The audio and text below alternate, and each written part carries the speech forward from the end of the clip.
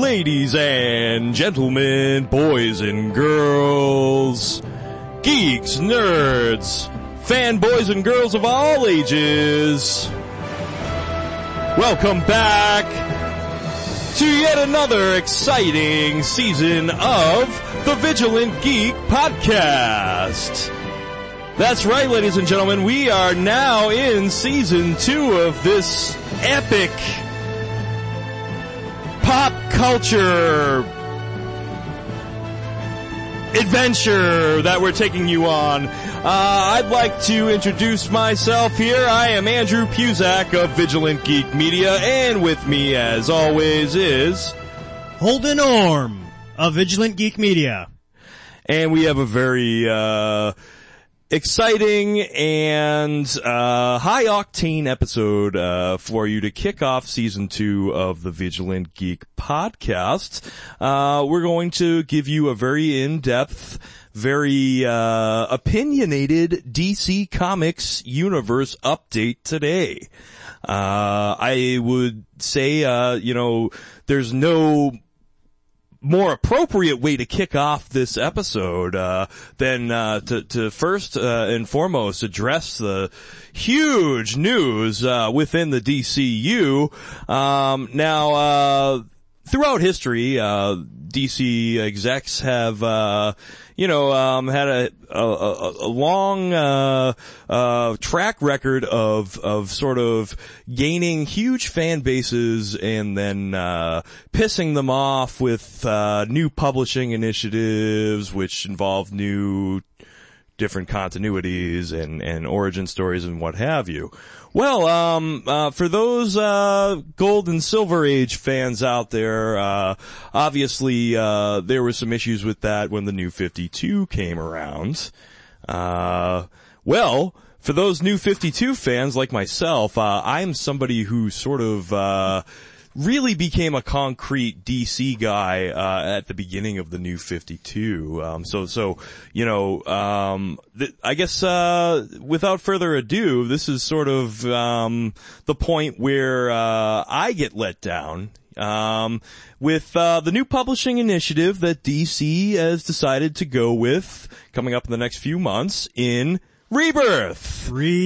Now, Holden, you have a ton of factoids about REBIRTH. I'd love for you to just jump right in and fill us in, because I actually I don't know much about it except that I'm dreading it.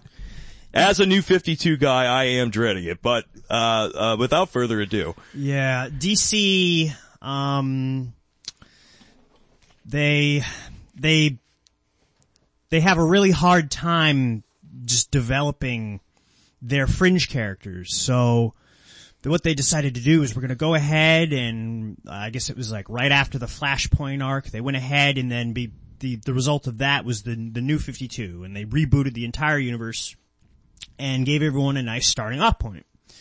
Well, as that continued, more fringe characters dropped, more fringe characters got brought on, and it's kind of this revolving door. Unless the title on your book has anything to do with the Justice League, Batman, Superman, The Flash, Aquaman, Green Lantern, then Wonder Woman. Oh, Wonder Woman, yeah, she's a big one too. So I just don't really read books much, but no, she's a big deal. So, but unless it's one of those characters, DC has little to no confidence in them. And so what they do is that after, at the beginning of the New 52, they went ahead and they started this initiative summer around last year called DCU, and as in you as in YOU.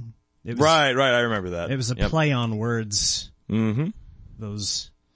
It's not, I guess, puns aren't below DC. Anyway, they went ahead, they did that. They had some really intriguing things. All of a sudden, Jim Gordon is the new Batman, and Superman, as we knew him, is just completely nerfed. And then the Snyder Batman book's always good. But everything else really dropped off, and it just really irritates the hell out of me, because I've been kind of a DC guy ever since I seriously got back into reading comics back in 2012. Sure. And I jumped on when the New 52 came out, and that's kind of the characters I know and everything. But I understand there's a certain amount of marketing, but I also understand that DC is pretty much turned into the equivalent of the minor leagues for Marvel. Anyone who can prove themselves with a pen writing or illustrating or inking or anything, if you're above average quality, Marvel just seems to swoop in, throw a ton of money at these guys, and brings them over. Yeah, or just flat out kidnaps them. I mean, I gotta believe that happens too. Well, these are the same people who do Daredevil, so I'm sure they're very experienced, or at least they've run through some scenarios. Oh, absolutely. You gotta know that. But anyways. So. Continue with your gripe. Brah! DC! I see what you've done! No, I'm not gonna cut a promo on them. I'm not prepared. I'm not prepared to cut a promo.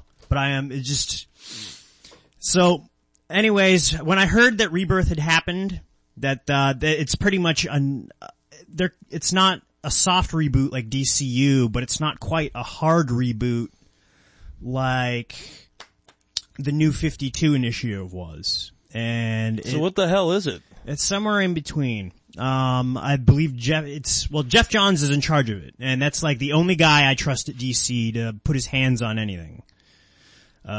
Because just like everyone else, just up and leave. He's got the keys to the city. He's also the same person who revitalized Aquaman, Green Lantern, and Flash.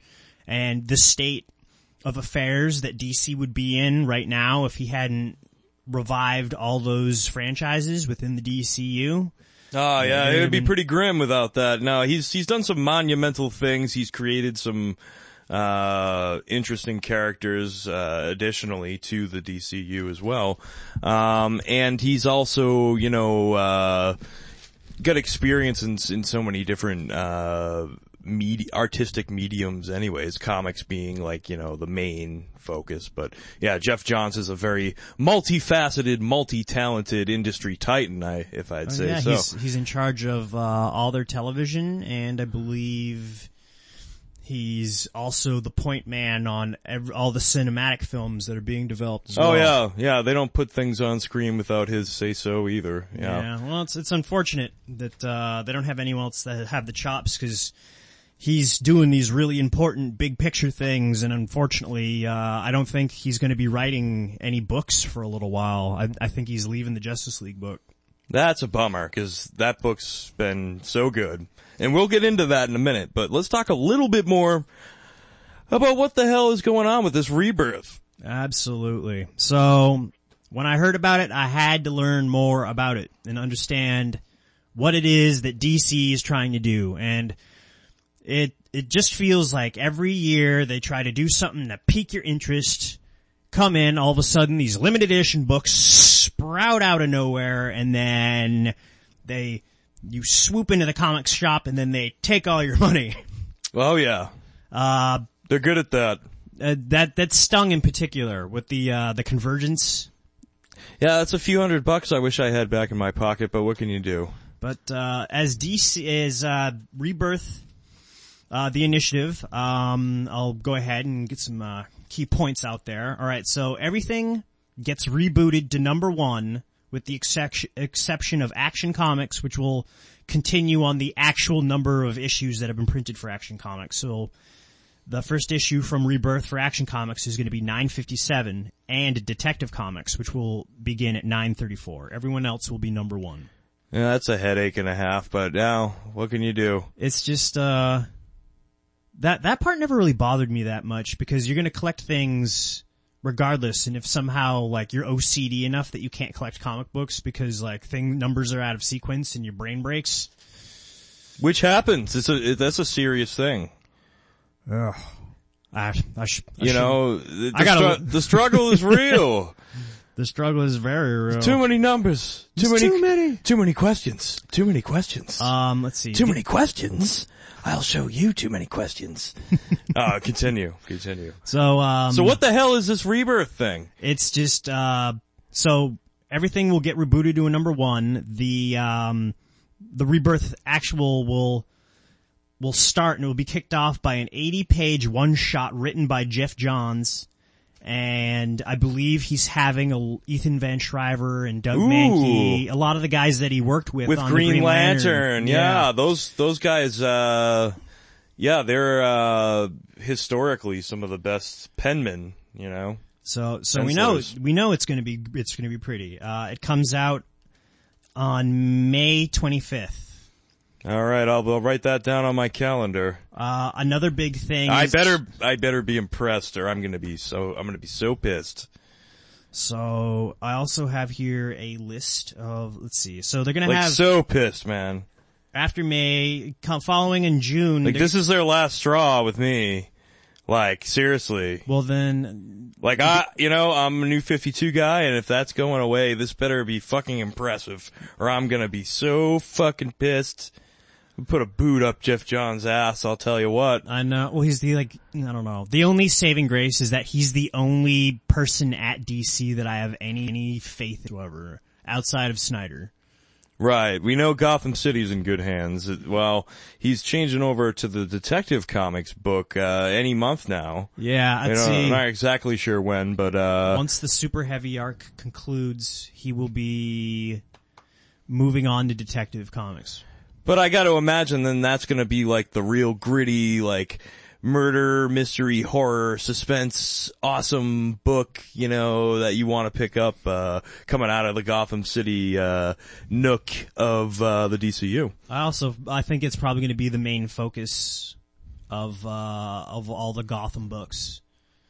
Are the things that happen in Detective Comics. Which will be cool, cause that's no longer this cool side book with, its own story that doesn't really affect the main continuity in Gotham, because now it's the deciding factor of what's going on in Gotham. It's much different. So that'll be fun, because Batman and Detective, those are two titles that, I have just always read, from DC since I was a kid. It's just Batman. It's just too good of a story to not read. It's just one of those things. Well, it's one of those things, even when it's bad, it's still good. Yeah, it's a good way of putting it, cause you're right. And it's been bad. I mean, there's been instances, not so much in the source material, although there are certainly things that I particularly as a fan do not like, and I could get into that, but I won't. But, then you look at other mediums too, and you look at, instances where Batman's been bad. Not to get on too far of a tangent, but you look at things like Batman and Robin, the movie, or, George Clooney and Arnold Schwarzenegger. We don't have to get into that. Yeah. Or, some of the Batman, animated, projects that haven't been all that great. The Batman comes to mind. That one, the animation is so bad. And everything else is pretty bad too, but, that one just got put on Netflix, and I was actually just watching it the other day and just shaking my head. This is Batman when Batman is bad. But when Batman's bad, it's still good, because compared to a lot of other bullshit out there, it's still, it's still good. It's really decent. Actually, one of the newer ones that came out, and it's kind of like a Batman team-up show. It's called Batman, the Brave and the Bold. Yeah, that one's so silly. It's pretty campy, but it's not absurd, awful silly like the Teen Titans adaptation that they have out right now. Teen Titans Go, another instance where, DC gone bad, yeah, but Batman gone bad almost. So I got this list of the Rebirth titles that will be coming out. Yes, back to Rebirth. So in June we got Rebirth specials for Aquaman, Batman, The Flash, Green Arrow, Green Lantern, Superman, Titans, and Wonder Woman. And then we got new number one issues. Now DC is taking a page out of Marvel's playbook, and then their main title characters are all going to be getting issues shipped twice a month from now on. So what Marvel does with Spider-Man and Iron Man with the twice a month, now Marvel's going to be doing that, but they're going to be doing DC, my bad. DC is going to be doing that with Aquaman, Batman, The Flash, Green Arrow, and let's see, we have a Green Lanterns book. So I guess instead of just a single title, I think they're going to just bring them all together. And Wait, so that's going to be the only Green Lantern book being offered is Green Lanterns? Or is there going to be like a Green Lantern book as well, and that other one is sort of like a Green Lantern Corps book? We'll find out. I need to, I'll just read off the whole list. I'm not completely sure. Oh, okay, sorry. I imagine that they're I try to use you, I forget that you're a human. I try to use you like a computer and like, alright, well, I need the answer to this, I need it now. I'm pressing the button and it's like frozen. It's frozen. I forgot you're a human. You actually need some time to do research. So my apologies on that. Let's see. Well, let's see. I'm going to speedily go through this list because I'm dragging here. I'm dragging. So we had those new number ones with Aquaman, Batman, The Flash, Green Arrow, Green Lantern, Superman, Wonder Woman number 1, and then also Action Comics and Detective Comics, which would be numbered as, and then we have more specials for July. We got Batgirl and the Birds of Prey, Rebirth, Hal Jordan and the Green Lantern Corps Rebirth, the Hellblazer Rebirth, Justice League Rebirth, Nightwing Rebirth, which that's pretty interesting. That'll certainly be the biggest rebirth in the sense of the word is a Nightwing rebirth because, he's doing his Grayson thing now. He's been doing the spy thing for 2 years now. Yeah. I might actually start reading that again if he actually becomes Nightwing again. If I want to read a spy book, I'll go read a spy book. Yeah. I'm sure there's some out there. Let's see. All right. So we get some new number 1 issues here. Hal Jordan and the Green Lantern Corps, number 1. So there's your other Green Lantern book. Justice League number 1. Nightwing number 1. Ooh. And then we have more new number 1s. These are the ones that are only shipping once a month. We got Batgirl and the Birds of Prey, which, if Stewart and Tar do that book, like they're doing Batgirl, then I'll probably pick it up. Yeah, I pick it up for the artwork. I don't know. Brandon Stewart, his writing is sort of hit or miss with me, but we can get into that later.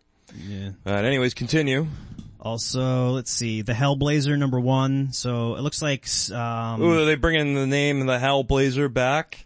Yeah, they're bringing that back, because right now the name of the book's, Constantine the Hellblazer. So now they're just gonna call it the Hellblazer. Which is, James Tynion IV and Ming Doyle have actually been doing a really good job writing that book. It's been pretty, I've been intrigued. I've liked it. Oh. Interesting. Let's see. Then we got Red Hood and the Outlaws number 1, The Superman number 1, Titans number 1. And then I guess going into fall, they got more Rebirth specials, Batman Beyond, Blue Beetle, Cyborg, Deathstroke, Earth 2, Suicide Squad. Ooh, Blue Beetle. I know, that piqued my interest too. Because the Blue Beetle's power set is not unlike that of Exo Manowar from Valiant. Do tell! So, yeah, the Scarab, which gives, the Blue Beetle his power, usually it does mind control on its host. And then kills everyone on the planet that they're on, and then the Reach show up, which is the name of the people who make the Scarabs, the aliens. And then they take over the world. So, if they can find somebody who can actually make it more interesting, because I read it when it first came out on the New 52, but then it just dropped off like the face of the earth. And then they cut it and got rid of the book, like so many other fringe characters. Yeah, they cut books so fast, it's like, oh, it's not making enough money, alright, it's gone. What do we got next? Batman and so-and-so, and Superman and Lois Lane and the Wonder Woman and Triangle of Love. Yeah, let's go with that. Yeah, that'll make us some money. Yeah, let's see. Let's make some team-up books with Superman and Batman. Batman, Superman, and then Batman, Superman team up, and then Batman, Superman, Wonder Woman team up, and then we got Batman, Superman, Wonder Woman team up with somebody else. It's gonna be great. Like Lois Lane. Lois Lane. A lot of people probably want her to actually have her own book.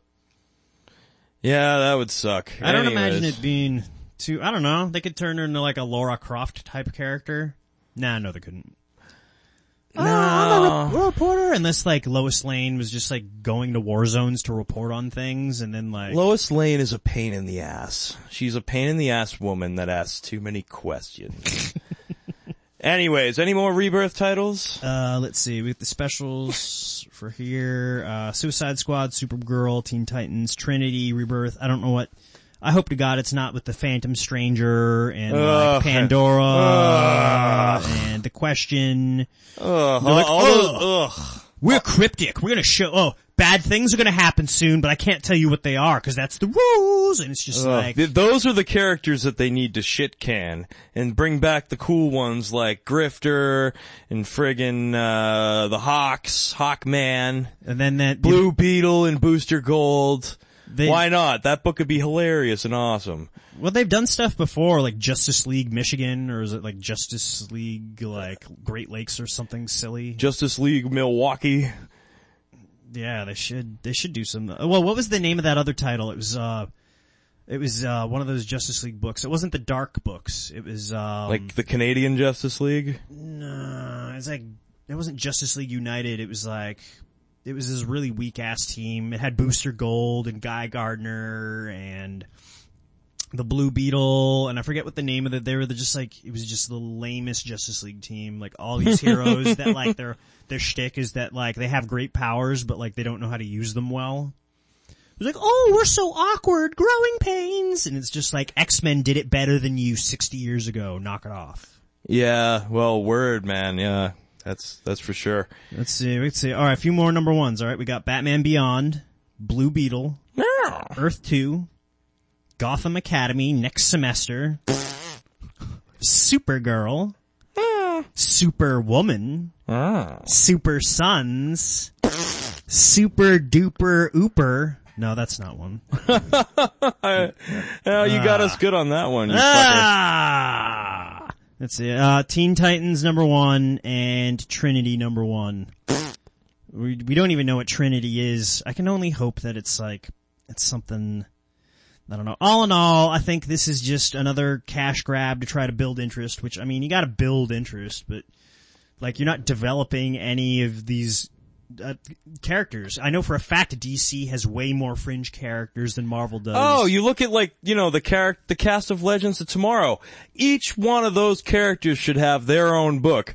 The Hawkman and Hawkgirl, if they don't have their own books, they should be in the same book. They should have a book. Ray Palmer should have his own book. Firestorm should have his own book. Maybe not White Canary or Cap and Cold and Heatwave. If they had their own book, it would be good, but it'd be, they've made TV adaptation comics before. They did it with Arrow. And the Flash, and they've done it with the Flash now too. I think it's only a matter of time before they put out the DC Legends of Tomorrow. And I'm probably going to pick it up because it's the only way I can get my Hawkgirl fix or my Atom fix. Like, that would just be a great idea for a book to actually put out. It could be like DC's answer for the Guardians of the Galaxy. Yeah, it absolutely could. But they don't, like you were saying, they don't know how to utilize their characters the way, like, Marvel would be all over that shit. It's so weird. Well, Disney, all their properties, they're real proactive on getting the most out of every franchise that they own. They've done it with Star Wars now, and then they've done it with Marvel with the films. But if you hadn't noticed, like, Marvel they are investing heavily in the books. They're printing at least twice as many books as DC is, maybe 3 times as many books as DC is. Yeah, they got an insane amount of books. They're not afraid to pay their writers. They're not afraid to pay their artists.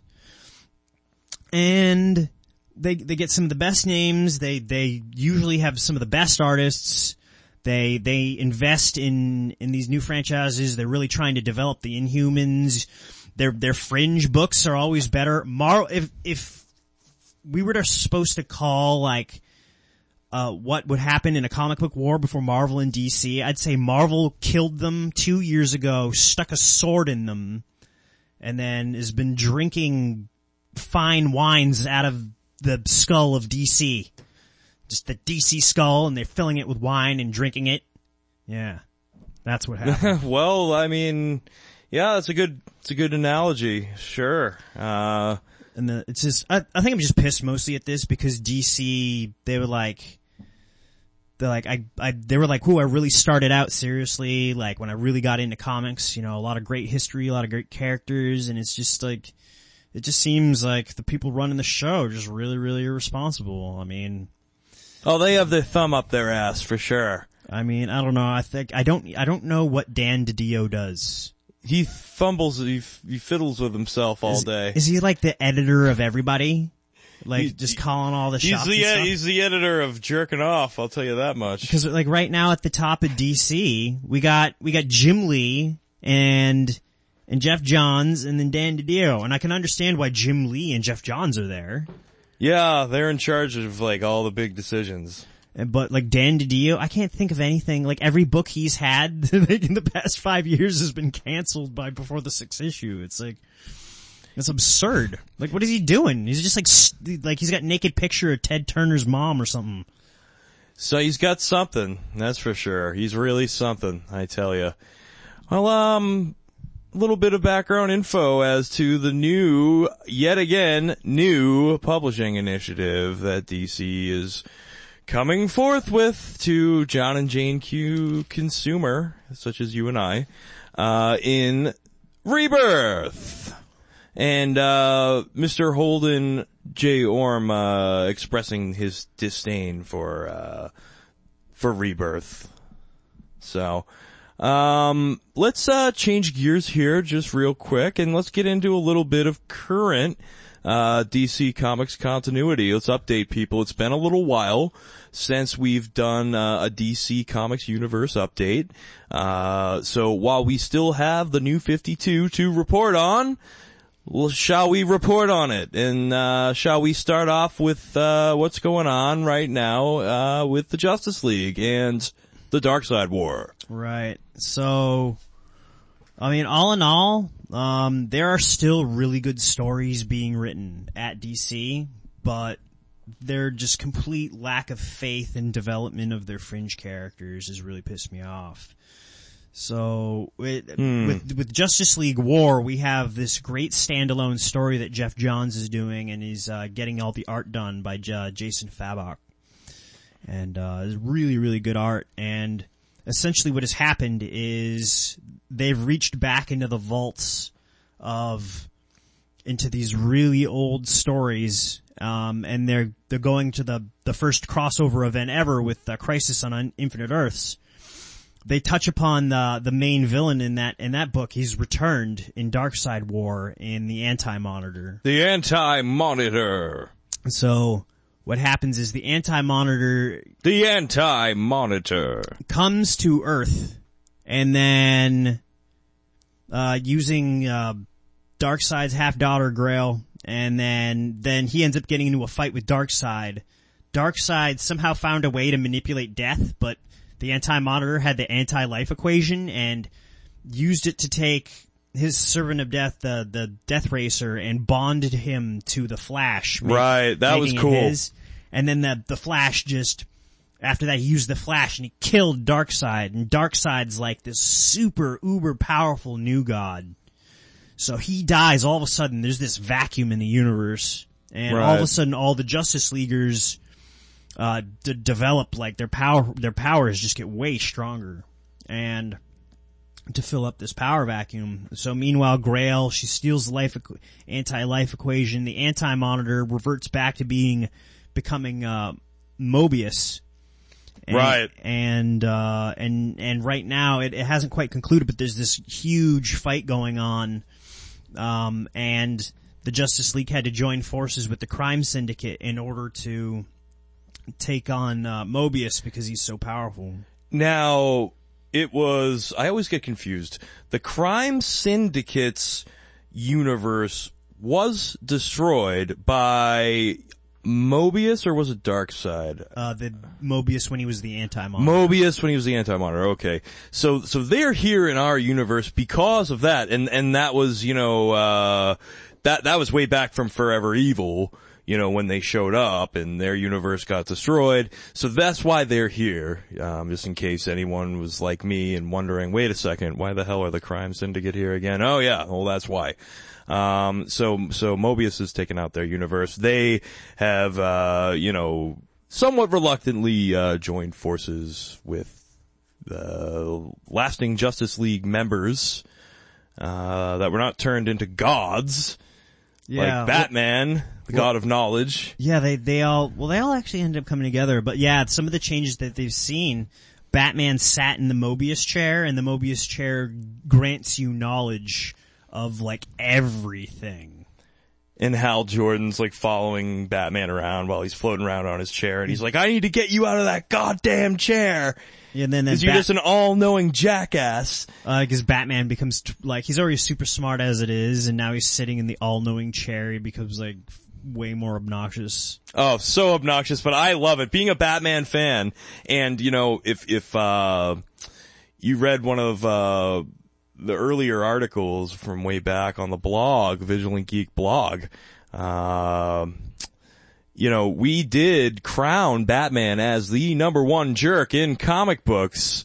And, this is just a great example of his, that personality, amplified and multiplied by, 100 right there. So I got a huge kick out of that. But let's talk about, some of the other Justice Leaguers and the changes they went through as well. Let's see. Superman got bombarded by the solar rays that came from the planet, Apocalypse. Right. And he turned kinda like this weird, he looked kinda noirish, like black and white look to him. And they made him God of Strength. Wonder Woman's already the God of War. So there's that. Lex Luthor tricks the people of Apocalypse, and he becomes the god of Apocalypse. Fitting. The Flash is now the god of Death. Yep. He looks cool as the Black Racer, too. And Shazam is a god of gods. Yeah, I forget. I read that one shot. I totally forgot how that happened, though. Yeah, it's just, something happened with the power vacuum, and then some of them are more obvious, like Superman getting bombarded by the rays that made him wicked angry and want to kill people. Right. And then Shazam was there. And then, yeah. And then we got, that's pretty much, I think that's pretty much everybody's there, cause Aquaman's not in the Justice League books right now. Yeah, why is that, do you think? I don't know, man. Cause I know Jeff Johns really likes the character, but I guess he chose, probably because he wanted people to get more interested in Mr. Miracle. Right. Scot-free. Like that's one of the nice things about Jeff Johns is he's got this ulterior motive hidden under the surface, and he always uses these books in order to try to bring back these characters that he knew when he was a kid, like the Metal Man, Shazam, Scot-free. And all those characters Jack Kirby created along with him. Big Bartha and the whole gang. Yeah, Barda, whatever. Barda. Yeah, all kinds of good characters there. And then you can see he's doing it again because, with the Blue Beetle, they're trying him out again. Unless they're going with, I don't know, cause one of the older Blue Beetles, he was just like an inventor. Like, it had nothing to do with the Scarab. But I mean, the original Green Lantern had nothing to do with, the Green Lantern Corps. It was based on, he had a magic ring. That's right. The, Alan Scott Green Lantern, much different. Yeah. And then, yeah, so that's been very good. The Batman book has always been really solid. Unfortunately, Scott Snyder is going to be moving on to Detective Comics, which it's kind of a hard thing to deal with, but it's not that huge of a deal because he's moving on to Detective. Right. Well, before we get into that, let's just put the brakes on for 2 seconds. And since we were just talking about Justice League, just want to mention real quick Brian Hitch's JLA book, Justice League of America, which, follows its own continuity. It's separate from what's going on with Justice League and the Darkseid War and all that right now. Brian Hitch has been doing his own big mega story arc involving this Kryptonian god named Rao.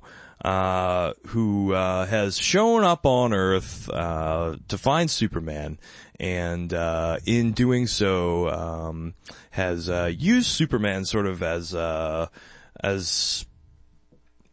sort of a reference to the people, that he is their savior and that he is there to bless the human race and give them the optimum life, if you will.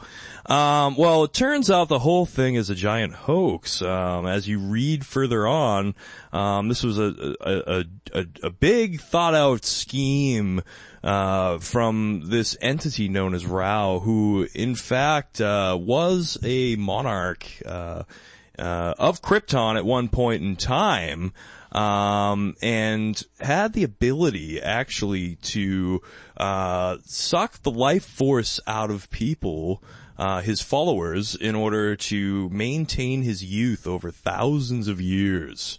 So Green Lantern, actually, when he travels back into time, he finds all of this out. Basically, Rao wanted to split up the Justice League when he was doing his whole plan of blessing everyone on Earth and getting ready, to take people with him in his giant cathedral in the sky. Basically, he sends Wonder Woman to Olympus. He sends, Aquaman doesn't give him the time of day. They're converting, or they're trying to convert, the Atlanteans, and Aquaman has to go back and deal with that. He realizes it's become a real problem. So he's down in Atlantis dealing with that. The Flash is sent to, this corporation in the future, Infinity Corporation. So basically, all these Justice Leaguers are scattered around to different places, while Rao, using genetic modification, actually, modified Superman's genes, back on Krypton, with his parents before Superman was even born. So Superman had this affinity to Rao, and that's why he trusted him from the beginning, because biologically it was like an involuntary thing. In doing that, basically, Rao is going to try to use Superman's blood to turn everyone Kryptonian, and then use all of that Kryptonian life force to make himself, immortal for lack of a better term. So we'll see how the Justice League reforms and deals with that. Aquaman just at the end there met up with Wonder Woman in Olympus. Since she is the only god left, all the other gods and goddesses fled Olympus. She has been quoted as saying that she is now Olympus. She takes Aquaman into her giant weapons room. It's huge. It's a big building, and it's filled with anything that can be used for war, because she's the god of war. And there's tanks, and there's bombs, and there's biological agents, but she goes for all the mythical weapons, and she gives Aquaman Poseidon's trident, and she takes this badass sword and shield of some other god. And so we get some reinforcements coming.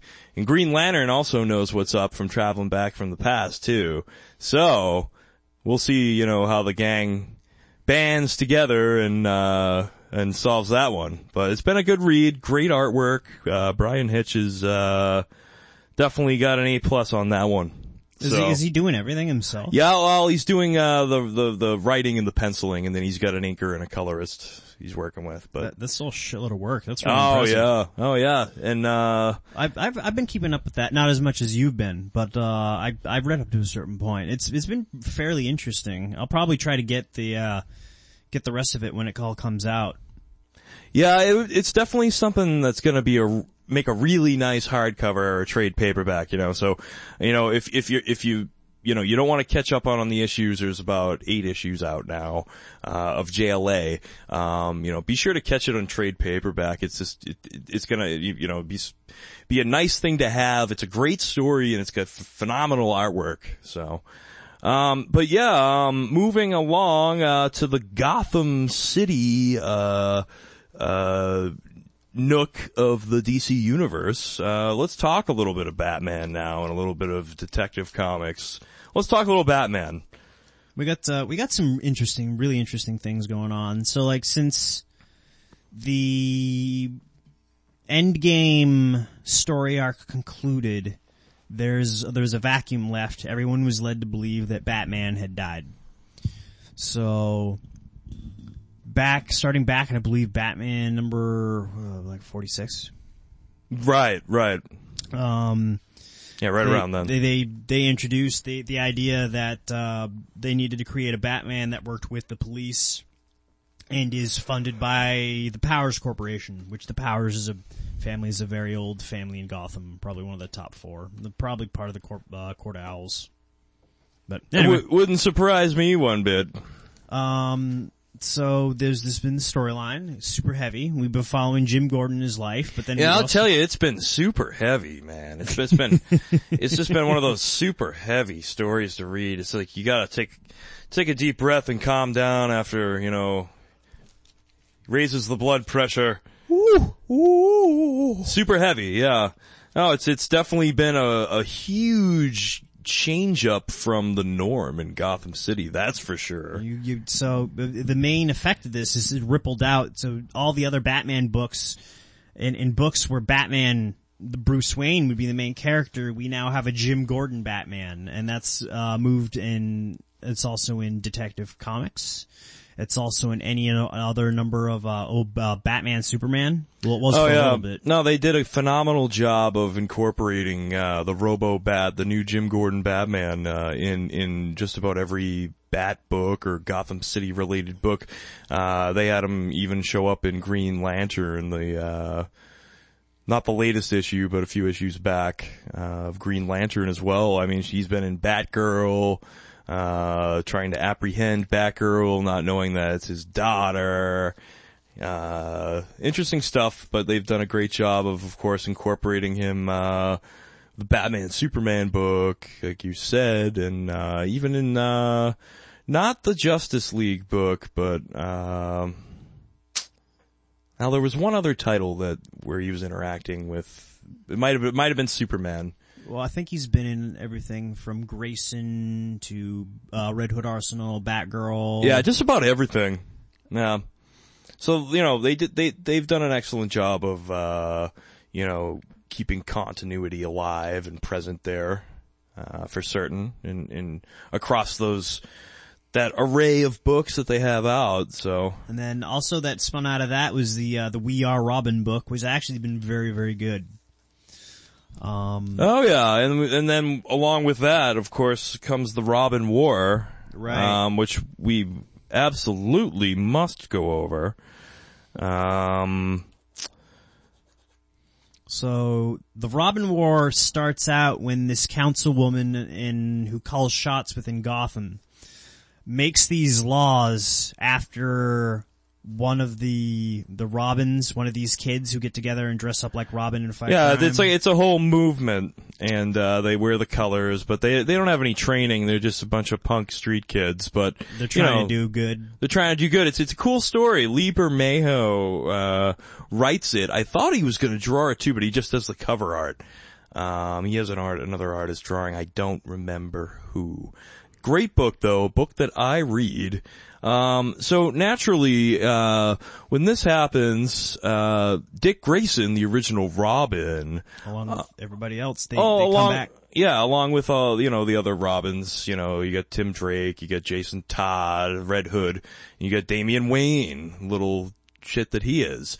And, you know, of course, Dick Grayson more so than anyone else, you know, as the original Robin feels responsible for this group of kids that, you know, just like sort of like the Sons of Batman did,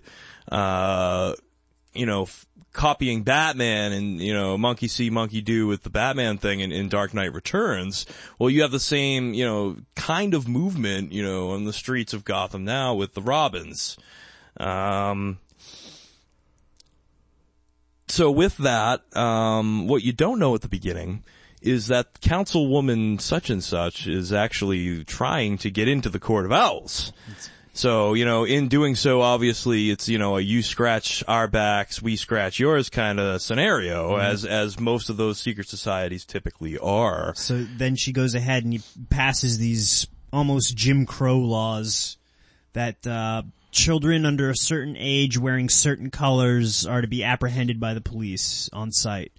So all of a sudden, all these kids are getting hassled, they all get together, and what the Court of Owls is actually doing is they're taking all these youths and they're going to go ahead and they're going to test them. And then whoever the strongest one is, they're going to make the new Talon.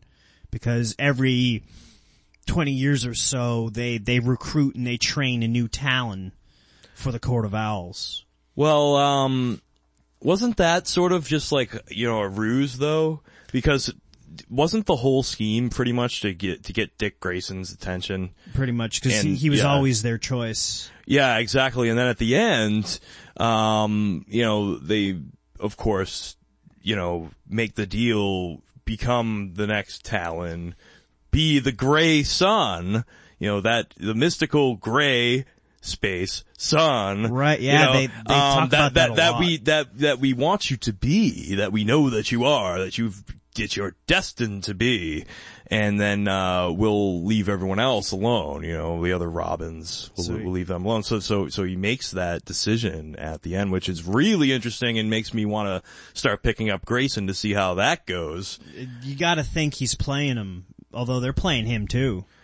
It's definitely it's one of those two-way street mindfucks kind of deal, for lack of a better term. It's another. It's strange because they legitimately like him and want him to be part of their organization, and in a much larger role than just being their assassin as the Talon.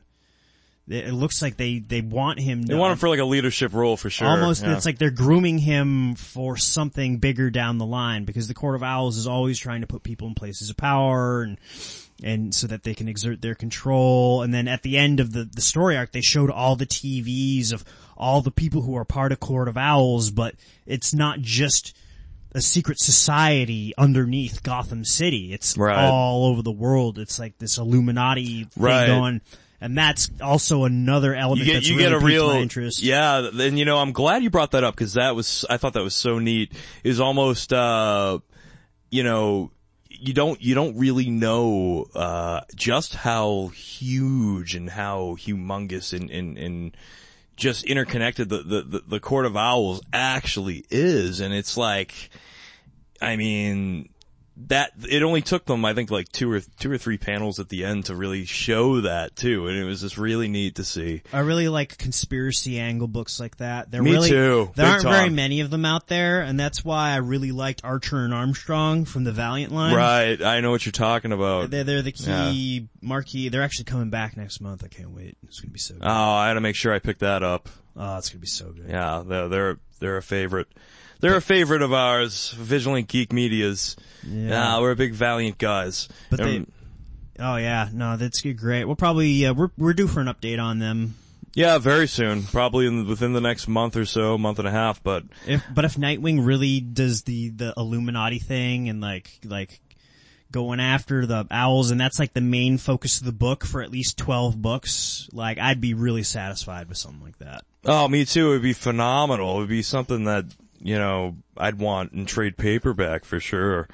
So after the Robin War though, the only other thing regarding these Robins, these crazy Robins, that you might want to know, is actually there's a couple of things. Duke Thomas, who's sort of the main character in We Are Robin, he's sort of had this main mission, besides being Robin, his first and foremost, his main priority has been to find his parents. Well, Duke, has finally found them, and they're not in the condition he was hoping they'd be in. Duke had been checking all the hospitals around Gotham City with no luck for months and had not considered psychiatric facilities. Once he started checking around at different psychiatric hospitals around Gotham, he found his parents pretty quickly and realized that the effects of the Joker toxin from Endgame were quite severe, and they aren't the people that he once knew. So very grim and somber moment for Duke, but also very big with in building that new character, who I've actually really enjoyed seeing come into fruition here in Gotham City since Endgame.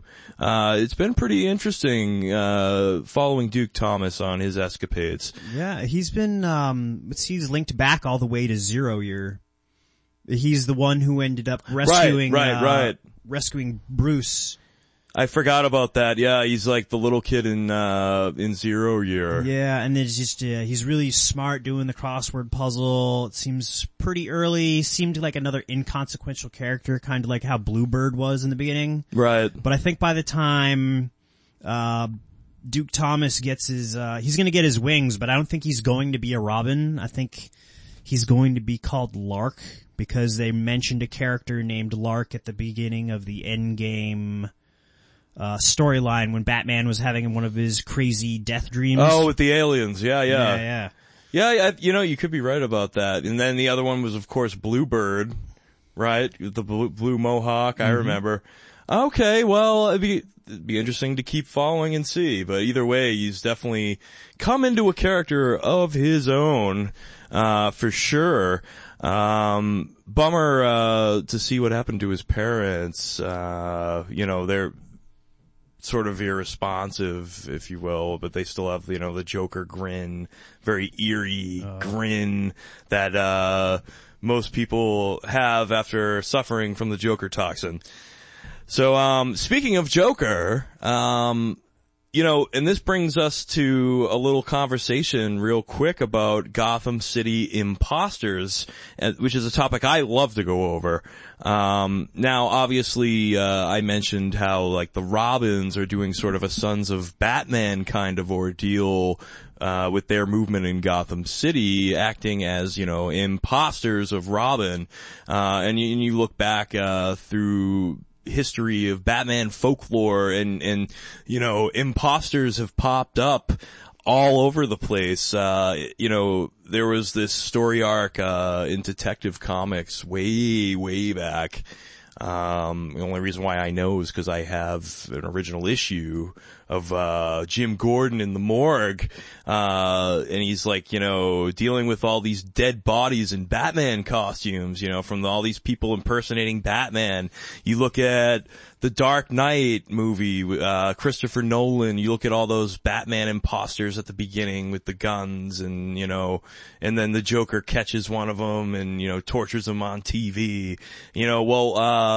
Obviously, you're not going to have imposters on just one side of the coin. If you got these Robin imposters looking to do good, surely they're going to be met by, a gang of an opposing force with an opposing ideology, and you have that in this new uprising of Jokers. That's right. I actually just finished reading that issue today. The fact that on the streets there's like this opposing gang called the Jokers now. And right now the Robins, they're not a group anymore. A lot of the lower level ones that were just trying to be something have gone back to their PlayStations, whereas they really have 5 main characters who were part of the main crew for the Robins. We got Duke Thomas, and then we got the waitress girl, Riku, and Dre, the mob kid, Dre, and then Dax. And Dax the mechanic, yeah. Dax the mechanic, yeah. And all these guys have seem like they have a lot of potential because they were all kind of grilled and trained by all the other original Robins. Mm-hmm. And they're just kind of trying to find their way. Like you said, Duke just found his parents. And now we got this development of these Jokers. And, it's been really compelling. And, I think it's gonna be another good arc for that. One last good arc before Rebirth. Before Rebirth, and we do away with that fantastic book. I love the We Are Robins book, though. So much so that would be another one that would be worth picking up in trade paperback. I don't know. Just cause it's like one of those monumental things within Gotham City history that, you're not gonna see anytime soon. Right. That's for sure. I mean, just to even simply appreciate it, there are a lot of side books that they do related to Gotham for the simple fact that Batman's name, even if he's not directly related to whatever the book is gonna make it sell at least a few. Yeah. In this case, We Are Robin has been an amazing ride so far. It'll be a great trade paperback. And it's just a fun time. Like, it's just a fun read. Yeah, it's great, you get a little fix of crime noir, and then, also for those that really like to cheer on the underdog, you have a group of angsty teens, in the street with, crowbars and wrenches or whatever they can get their hands on. It's like real gritty in that respect, and very violent too, especially for, a story involving minors, involving children. Very, very good writing by industry titan Lee Bermejo, who has actually illustrated a lot of some of my favorite reads. One that comes to mind immediately, of course, is the Joker graphic novel done by Brian Azzarello that he drew. It was just fantastic. So moving right along, I was hoping that you, Holden, could actually illuminate us a little bit in regards to what is going on over in Metropolis with Superman. Now, I recognize that there are currently 4 Superman titles that are worth reading as of right now. You got the title book, and of course you got Action Comics, but also Max Landis's American Alien. I've read the first 3 issues of that, and that's been outstanding.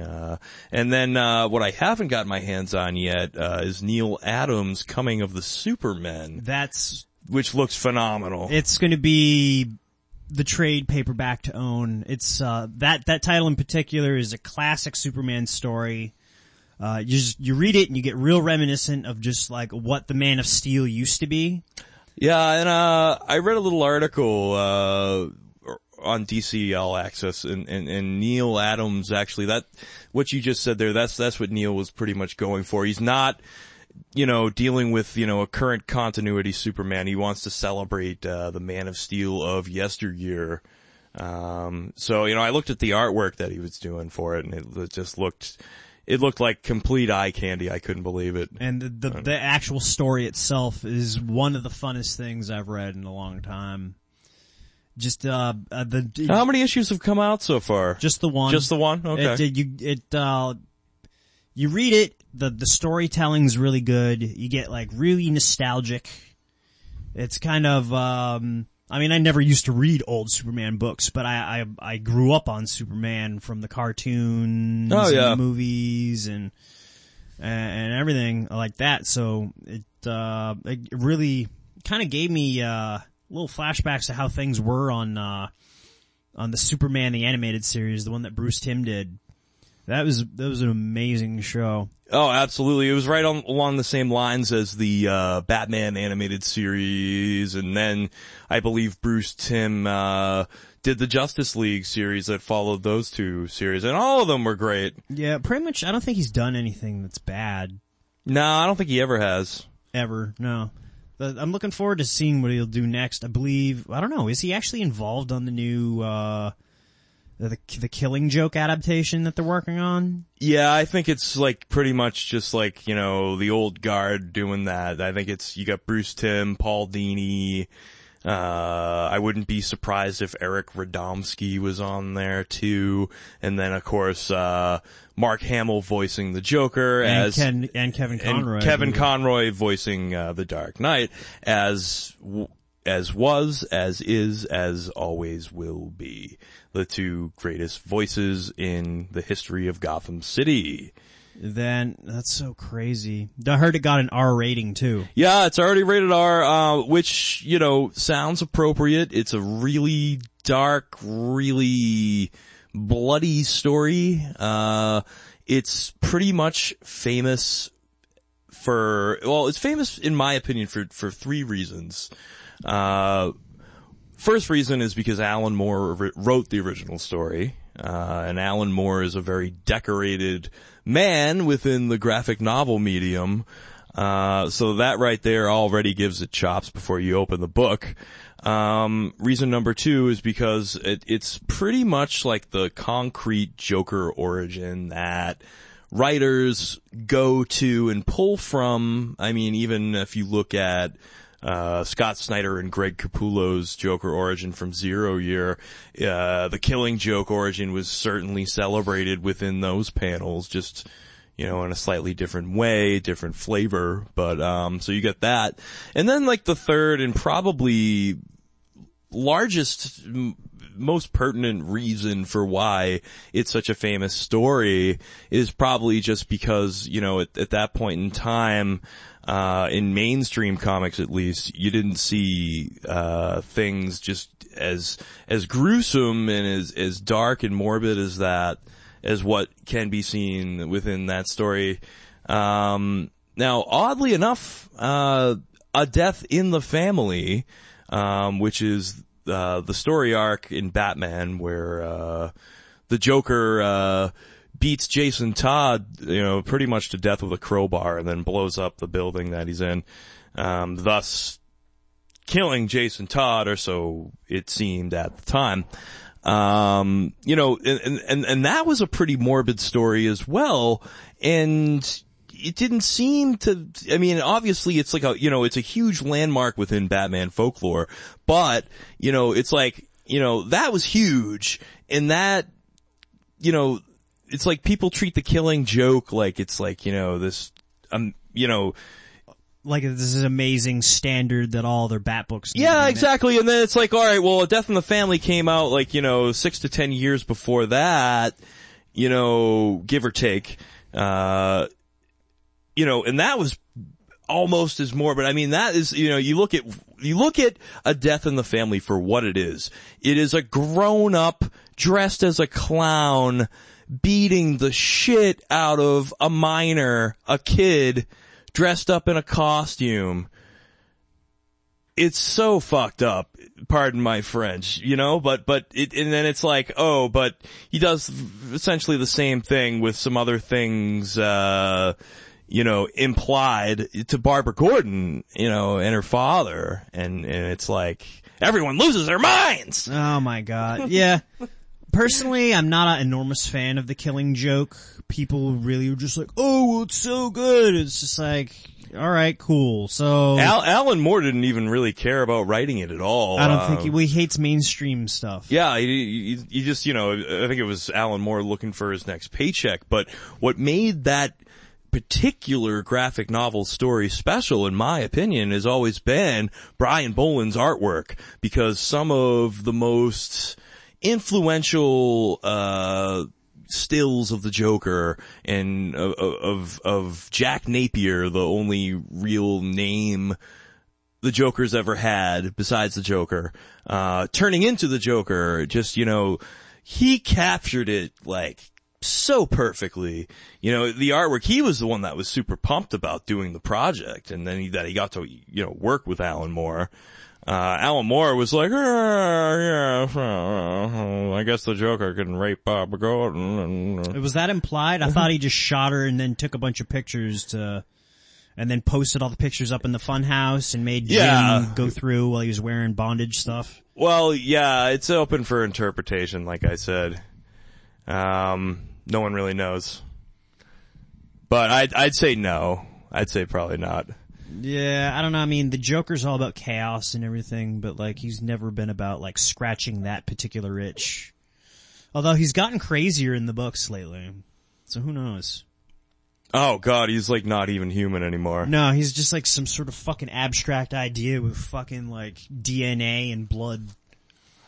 Well, and that's another thing about Batman, about the book, I feel like we didn't really dive into enough, is, you know, Bruce Wayne, before he starts demanding to be turned back into Batman in a sense, and, you know, the whole bring me to my cave routine that he pulls on Alfred, you know, he sits next to what seems to be the Joker On a bench. on that park bench, or the Joker sits down next to him, Bruce, and it's like, alright, we know the Joker knows who Bruce Wayne is, you know, Joker knows that Bruce Wayne is Batman. Batman still has no clue who the Joker is, which is freaky as hell. But this guy, and he's annoying, and he's like pressing the wrong buttons. You can tell that Bruce is getting annoyed and pissed off, but he's like pressing the right buttons to almost like, you know, mentally make something click in his head, like that he needs to become Batman again. It's like he's sitting next to this, you know, this creepy dude. pale, skinny guy. And then the creepy pale guy goes ahead and says something to the effect of like, please don't go back to what you were before. Yeah, exactly. And he's just like, what did you just say to me? And then the next time you see Bruce Wayne, his hands are covered in blood, and he's kicking in a door, and Alfred is just like petrified because he's so happy that Bruce has moved on, but now he's regressing and wants to be turned back into Batman because there's a machine that'll turn you back into Batman in the Batcave. Oh yeah. And then, but through the whole super heavy story arc after Endgame, you find out that Bruce Wayne is alive, and he's been spending his time working at the kids center in the Narrows, right? Mm-hmm. And he's got a happy life, he's got a steady girlfriend, they're real serious, everything seems to be fitting together. Meanwhile, Jim Gordon can't handle the cape and cowl. He just can't handle being Batman. Oh, Jesus, no. He's stumbling all over himself. He can't quit smoking cigarettes. He's, you know, getting himself into one accident after another. He's good at taking care of really minor stuff. He had some close calls with some metahuman power types. But as soon as he runs into Mr. Bloom, that criminal mastermind type that only Batman can take care of, all of a sudden, freaking everything he thought he had going for him ends up turned against him, and the city of Gotham just looks like it's straight screwed. Exactly. No, fantastic reading going on in Gotham City. And, you know, pretty much, you know, any title, we mentioned, Detective Comics and, you know, the Monument murders that are going on there, and they're sort of bringing Detective Comics, at least for the time being, back to its, murder mystery suspense type detective comic roots, that have made the book so famous over the years. You know, you just can't go wrong with Batman right now, and we've been saying that for months. But getting back to the Man of Steel, we discussed Neil Adams' Coming of the Supermen. Right now, Superman, they started out with this, at the beginning of the Nerf arc, and then you find out about this villain called Hoarder Root, who, is, controlled all social media and is using all the cameras and everything to get information on everybody, and he ends up getting the secret, and, well, as it turns out, Hoarder Root was, before he turned himself into a digital creature, he was actually in a wheelchair, and it turns out he was one of Vandal Savage's children. You slowly find out that in Action Comics and all these other books that there are these Vandal Savage has these kids, and they're all metahuman types. Ah. And all of a sudden, it turns into this big story arc crossing Superman, Wonder Woman, Action Comics, and Superman. Yeah. And it just kind of started a while ago. I don't have all the books as part of to complete the story, but all in all, it's been really good. It's been really, really good. So, you know, you're saying that, the title book and Action Comics are, they're all part of the same storyline. So, now. Okay, alright. Very cool, very cool. I can't wait to catch up on those Superman books then. And then, just real quick, we want to mention Max Landis's American Alien, series he's got going on. I think he's done pretty good with it. I've been enjoying it. I've read the first 3, like I said. I think it's, an 8-book series? I believe so. Yeah. I think it's an 8-book series. What it is it's a series of one-shots or single story issues in 1 through 8. Each one's a different story having to deal with a different aspect of Superman's life. And all in all, it's been a really interesting read.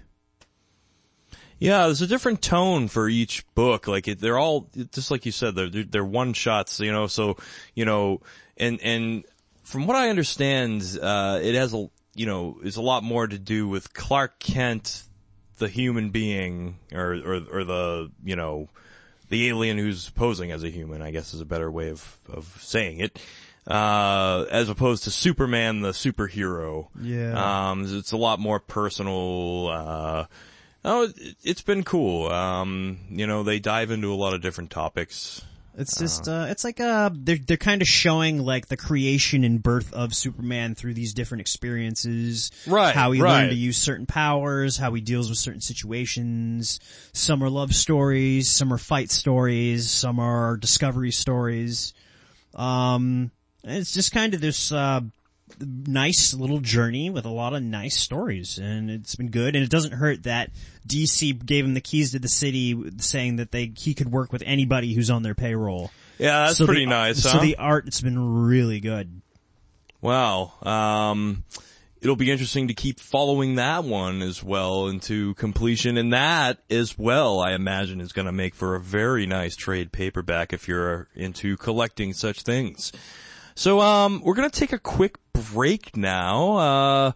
When we come back, we will address the urgent topics of The Flash, Green Lantern, Aquaman, Batgirl, and the DC Fringe. Stay tuned.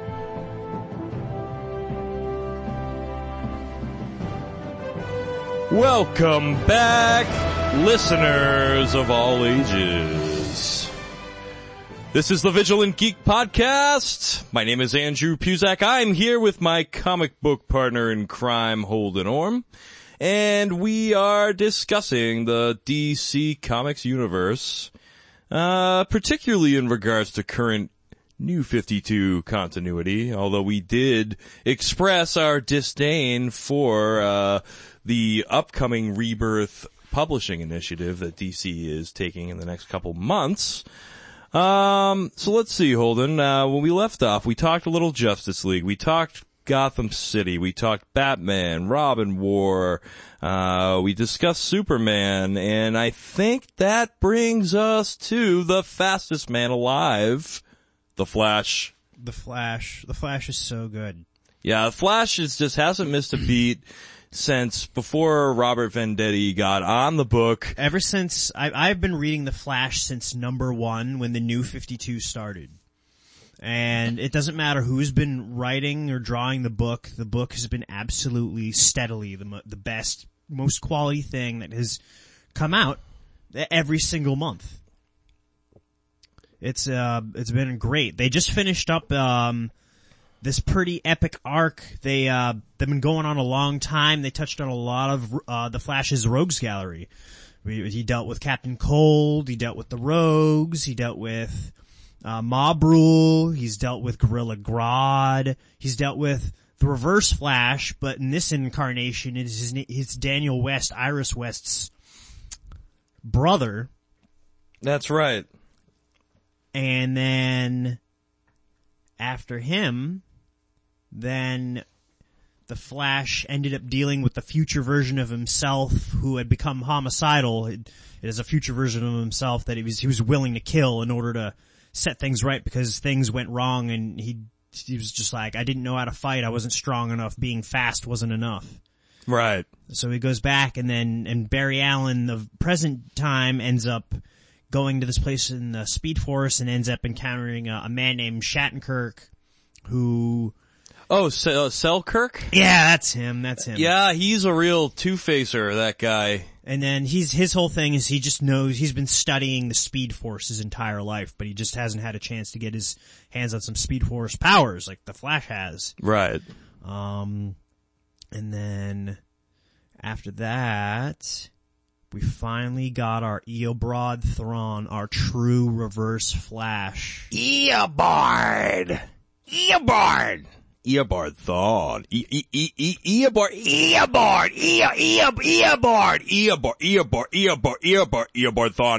Thawne. I'm coming for you, Barry. So let's talk a little bit about Professor Zoom here. Eobard Thawne. So he's got this master plan. He's going back in time and finding other people with Speed Force powers. He gets them all together, trains them, lies to them all, tells them the Flash is the most evil villain in all of history, and he has to be stopped. Which isn't true, because the Flash is the greatest person alive ever. He would never turn evil. He's the Flash. But continue. Ugh. Ridiculous. It's absurd. Makes me sick to my stomach just thinking about it. So he goes and he tricks him, and then Barry Allen gets messed with, and he makes this machine that runs on Speed Force energy, and what it does is it spews lightning bolts everywhere when it's powered.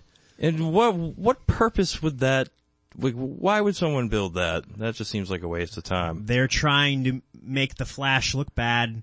Like, I don't understand why the police would think that, though, because it's like, okay, yes, the Flash was trying to help everyone, he's running fast, the machine works, it's blowing up buildings, and people are getting hit with lightning bolts and stuff all over the place, and then, oh, the Flash is wicked bad. It's like, well, you know the Flash isn't gonna make a stupid machine like that. Anyways, now Flash is like enemy number one. He had to find a way, and then it turns out that like his dad now finds out his identity. He's able to clear his father's name because he ends up defeating Thrawn. Because Thrawn was the one who went back and killed Barry's mother. Eobard. That's right. Eobard Thawne.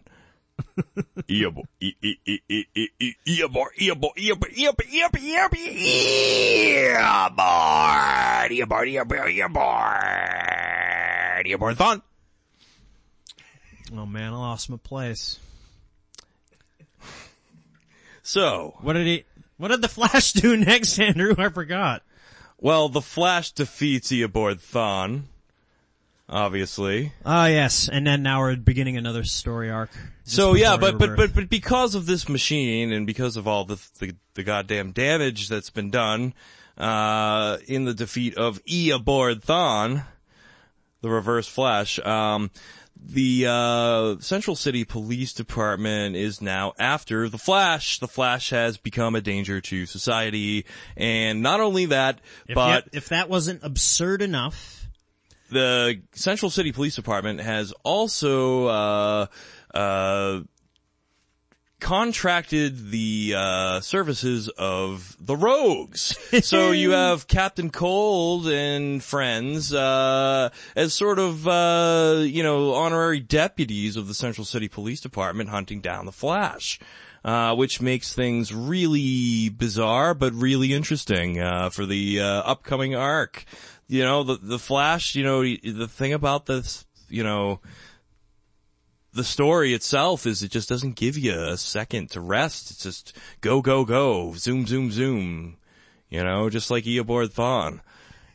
Just zooming away to the next story arc, But, it's great stuff. Always, always, always a winner when you pick the Flash off the shelf. It's just, you can't go wrong. Now, let's get a little cosmic with it. Let's, maybe travel upwards out of our atmosphere and into the cosmic, galactic, crazy world of Green Lantern. All right. So Green Lantern just finished up this really long story arc where they're trying to find out where pieces of the source wall, how they were floating, and with Black Hands. Yeah, they're bumping into everything and everything's dying, the whole planets, and then then Dead Hand's all depressed because he can't reanimate dead things anymore. Now all he does is he just touches things and they turn to stone. So Hal Jordan goes, finds him, then he somehow ends up working with Relic in order to go ahead and solve the issue with the source wall. The Dead Hand ends up... Actually, I forget. I don't know. But well, basically, Hal and Relic team up against, Hal carries Black Hand in this, light construct that he's made into a coffin, and he's carrying him there unconsciously, and he brings him to the source wall, and Relic's there. And they basically just ambush him and team up on him and throw him back into the source wall, and he gets sucked in. So Black Hand is officially sucked in part of the source wall. So as of now, Black Hand is no longer a threat to anyone. They still don't know that, there's really no way of them, reversing any of the damage that's already been done in those pieces of the source wall that are still out there. But the main fissure in the source wall has been repaired by throwing Black Hand's ass into the source wall. I found it very entertaining because Black Hand is such a he was a jobber for forever until he got his hands on that black ring, and the next thing you know, they like one of the biggest Green Lantern arcs ever in Blackest Night happens. He's the main heel in that. Oh, I know, yeah. He was nothing before that, yeah. And, he's nothing again. He's just part of the source wall now. He's this part of the wall that, is, one of the boundaries of our universe, if you so, choose to believe that. Yeah. So after that, lately he's been spending a lot more time on Earth. Yeah, after that arc, pretty much Hal Jordan cleans up that mess with Black Hand, and then, he hightails it to Earth. He wants to check up on his brother and his family, and, he leaves, the ship, Darlene, and, everything up in space. He leaves that in charge of, what's that alien's name he has on board? I forget, but. Yeah, he's got that one who's the kid who's the nobility of this one planet that got wrecked by source wall rocks. Yeah, and then Trapper, who's a thug that, was apprehended by Hal. Yeah. But he leaves that, and he's on his way to Coast City, and everything seems just great, and they're at the carnival, and next thing you know, one of these sonar bombs goes off, and it leads into this current arc that they're doing right now with this new character, Sonar, who is a terrorist from this tiny region known as Medora, what wants to be recognized as a country, an official country by the United Nations. I liked this one. I liked it because it was a lot more different. It's picking back up, yeah. Green Lantern. It was really picking back up over the past 2 months. I almost prefer the stories when they're on Earth, because you don't really see him interact and do stuff on Earth unless he's doing Justice League stuff. But he hasn't really been a main part of the Justice League since Jeff Johns was writing him in the beginning in Justice League Origins. Yeah, he's been gone pretty much since then. I don't think he was not a part of Throne of Atlantis, I believe. Nope. Yeah, so he was there for two story arcs. Couple of story arcs, and then Green Lantern's been its own separate thing from the DCU since that point. Which is kind of crazy to think about. So Hal hasn't been around Earth really in years. But Sonar's a different kind of villain. He's got, these bombs that are activated by noise. So So the people were cheering when the steering wheel started moving, and then it set the bomb off. And then they tried the trick with the he was gonna, when everyone started arguing at the UN, there was one planted there, but Hal got there before that. And then yeah, he saved everyone's ass at the UN. And then there's this whole deal with Parallax coming to Coast City too, and what they left us with for the next issue is basically, Renegade Hal is going to be facing off versus Parallax Hal. But I'm not really sure, I forget within the Green Lantern folklore where we left off with Parallax, if Parallax was still bonded with any part of Hal Jordan whatsoever, and if it is makes any sense that Parallax is here right now. I have the answer, but unless you read a shitload of books like I do, you're not going to know it. Well, do tell. I mean, I'd like to know.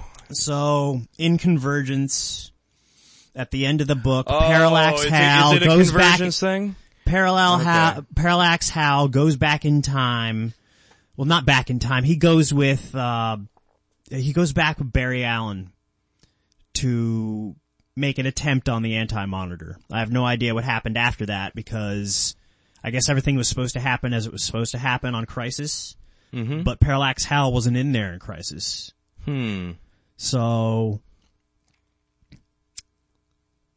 yeah, Parallax Hal, I think he was already messed up or something. Anyways, so what happened so now clearly things are kind of wonky in the DCU as far as the fabric of reality in different universes. So Parallax Hal has absorbed the entire Green Lantern battery. That's his shtick. Plus he's also possessed by Parallax, which is an incredibly powerful entity, of fear. So. But how is he must have just found a tear in reality, dude, and then went back and found the alternate reality where Coast City wasn't destroyed. Okay, I guess and then the two Hals. Well, I've read the next book. The two Hals fight, and then you find out how strong Renegade Hal really is with that gauntlet, because he's supposed to have the equivalent of 18 rings, but Parallax has the entirety of an entire core, which is something like 3,600. Somehow Renegade Hal beats his ass. Parallax Hal ends up running away, but then something happens, and then Hal Jordan is completely composed out of light energy now. So he's got to find out what's going on with him. Interesting. If I don't know, I always felt that if somehow Hal Jordan found a way to tap into the will of the universe without using the ring, he'd probably be so much more powerful. And then it would set him apart from all the other Green Lanterns because he somehow found a way to do that without that medium, that ring. Because right now he's just a space cop, but he's a space cop with a wicked good gun because the gauntlet's better than everybody else's. I don't know. I just feel like the character kind of deserves that kind of respect that somehow after all this time using will energy, he just finds a way to use it no matter what. Yeah, well, that actually is a very strong point. I didn't think of it that way, but you're right. Interesting. I mean, if that's the direction they're kind of taking it now, it would also be kind of a nod to what Frank Miller did with his Green Lantern on part of, what was the name of the second one? I forget. There's Dark Knight Returns and then the Dark Knight Returns. Oh, Dark Knight Strikes Again. Okay, yeah, I knew it was something like that. Yeah. So in that, Green Lantern was living as this weird energy being, and he had an energy being wife, and then he goes and he he turns himself into again, but he's huge, and he scooped up all those satellites. Right. I think it's kind of a nod to the immense power that he ended up achieving.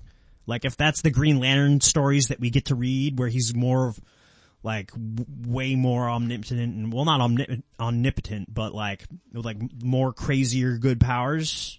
Because I'm all about powers all the time, every day. At the same time, though, having him be how would you put it?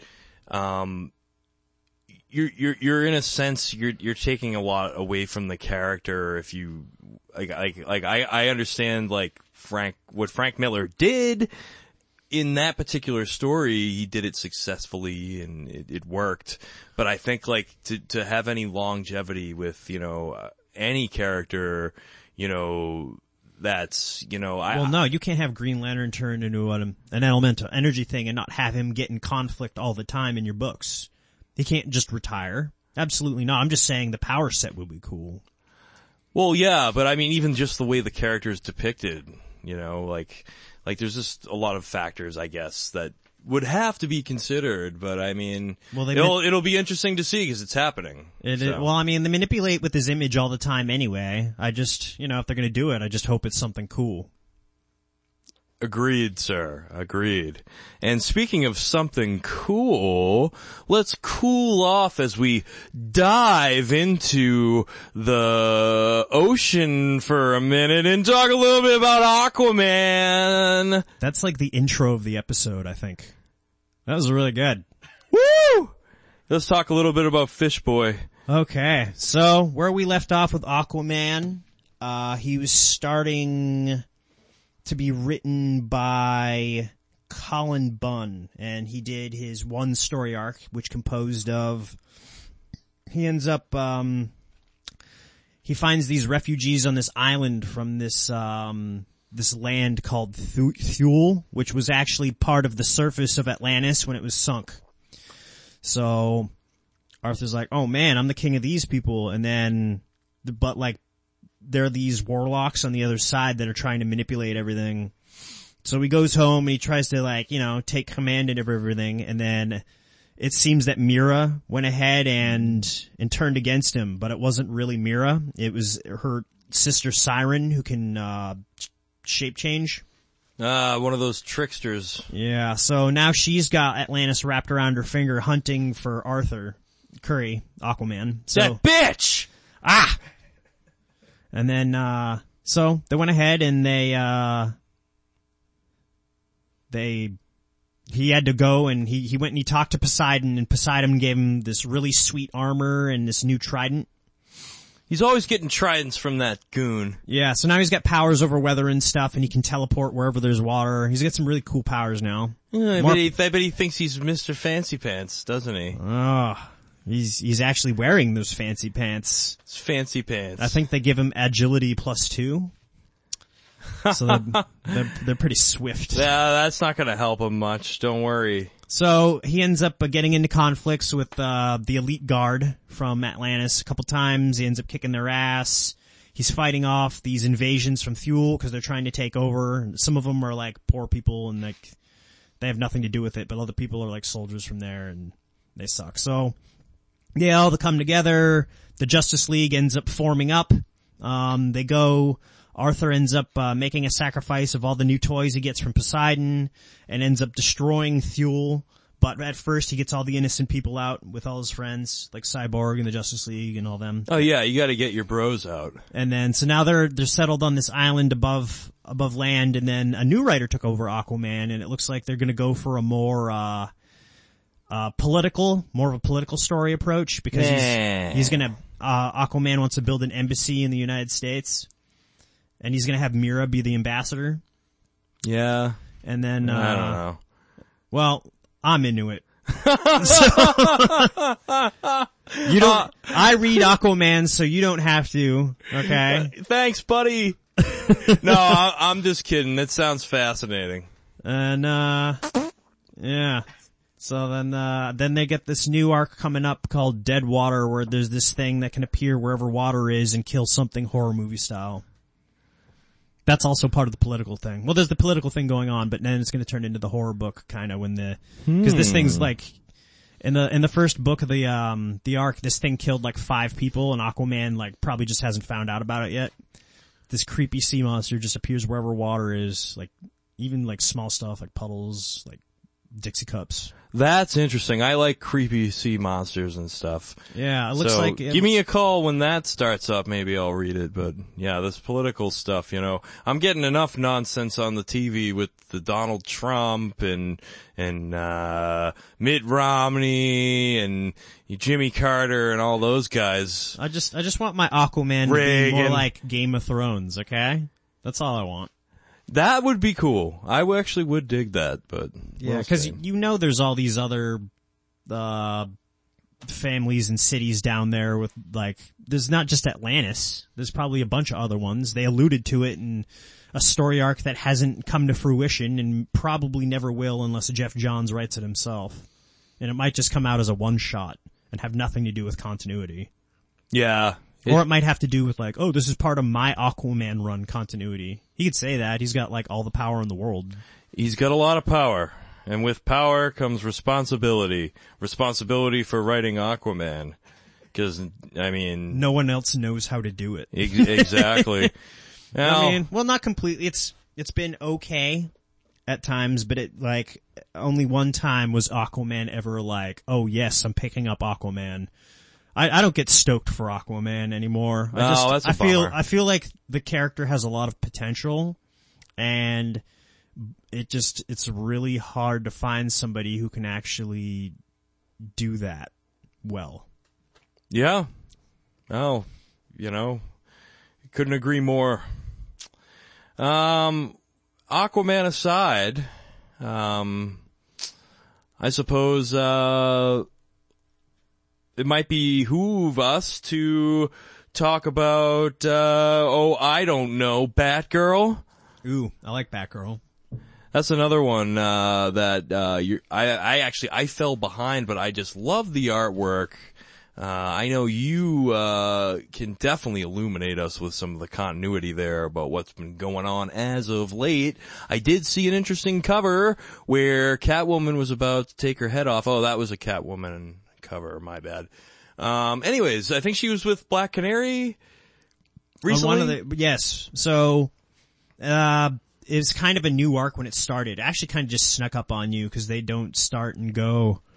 They kind of just continue along the lines. No real compressed time there.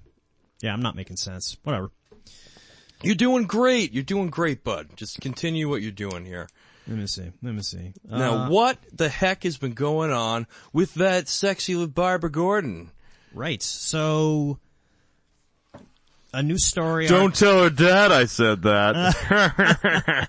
Actually, you should tell him. I'll show him a thing or two. Yeah. So, usually, Batgirl goes on a lot of, one-shot adventures where she ends up dealing with the villain in 1 or 2 issues. And they're fun and they're quick, and then you got the overall background life stories stuff. Well, finally something big happened. This is a much longer story arc. What happened is his name's Greg. He's supposed to be like Barbara's like friend. Greg. He's supposed to be Barbara's friend from like elementary school, right?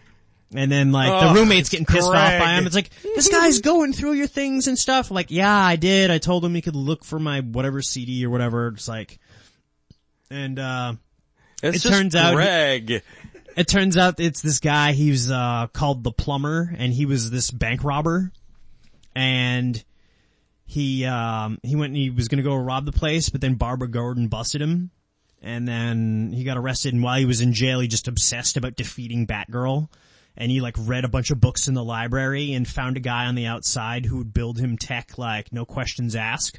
So he'd just mail money like that he'd have from when he's in prison to this guy, and the guy's got all the stuff made. He gets out, and so he's got the ability to manipulate dreams and stuff and go into a person's mind with this tech. And he's got all Barbara Gordon's life history, everything. He knows who Batman is. He knows that Jim Gordon is also Batman right now. He knows all about Dick and Damian. He knows about the whole Bat family. He knows about her, he knows her friends, and then he's gonna take all this information and he's gonna sell it on the black market. So, wow. So what happens is Frankie and Dinah, the Black Canary. Dina, yeah. She also showed up during this, and it turns out they got wise to what he was up to, but then he made Barbara go catatonic, so then Frankie and Black Canary had to go inside Barbara's head, and they had to use Barbara's old AI, the one that almost tried to kill her. Oh yeah, to go I remember through her that. head. Yep. And then Frankie had to like have a close grip on it to make sure, and then towards the end it turned out Barbara's head was so fucked the only way to make her whole again was to bond her to the AI. Right. And that filled in the holes, and now she's back to her old self again, and now they're gonna go find that guy and beat the shit out of him. Ooh, well that sounds like a lot of fun. It is. Very cool. Yeah, Batgirl's always a crowd pleaser. As is actually, Catwoman and Harley Quinn, all those books. And actually, I gave the, Poison Ivy, 6-book miniseries a chance. I read the first one anyways. And I bet that's actually pretty good. It was wicked good. It was such a, what's the word I'm looking for? Like it really expanded on the character of Pamela Isley and the motivations behind what she does. She is like DC's like premier eco-terrorist, and it's definitely a series that's gonna accentuate that, she's not, she's sexy and everything, and there's a lot of people that, see her that way, but she's a very dangerous person, and, that's sort of one of the main points that miniseries is gonna be trying to hit home, and I love it, cause it's, it's gonna really expand on the character, and it's also going to, make the character more empowered for the future as well. Yeah. No, I agree. The DC miniseries that are out right now are being done by people who are just of higher quality than the people who are on the regular books for the most part. Or the Swamp Thing is another one. I'm caught up on that now too. Yeah. He went up, he just finished off that Zombie. Yeah, it's been a lot of fun to read. The artwork is fantastic. Now, Len Wein, or Wine, I don't know how to pronounce his name. W-E-I-N. W-E-I-N, though. W-E-I-N. If you know about grammar, you can probably figure it out. I don't. But, so I can't help you.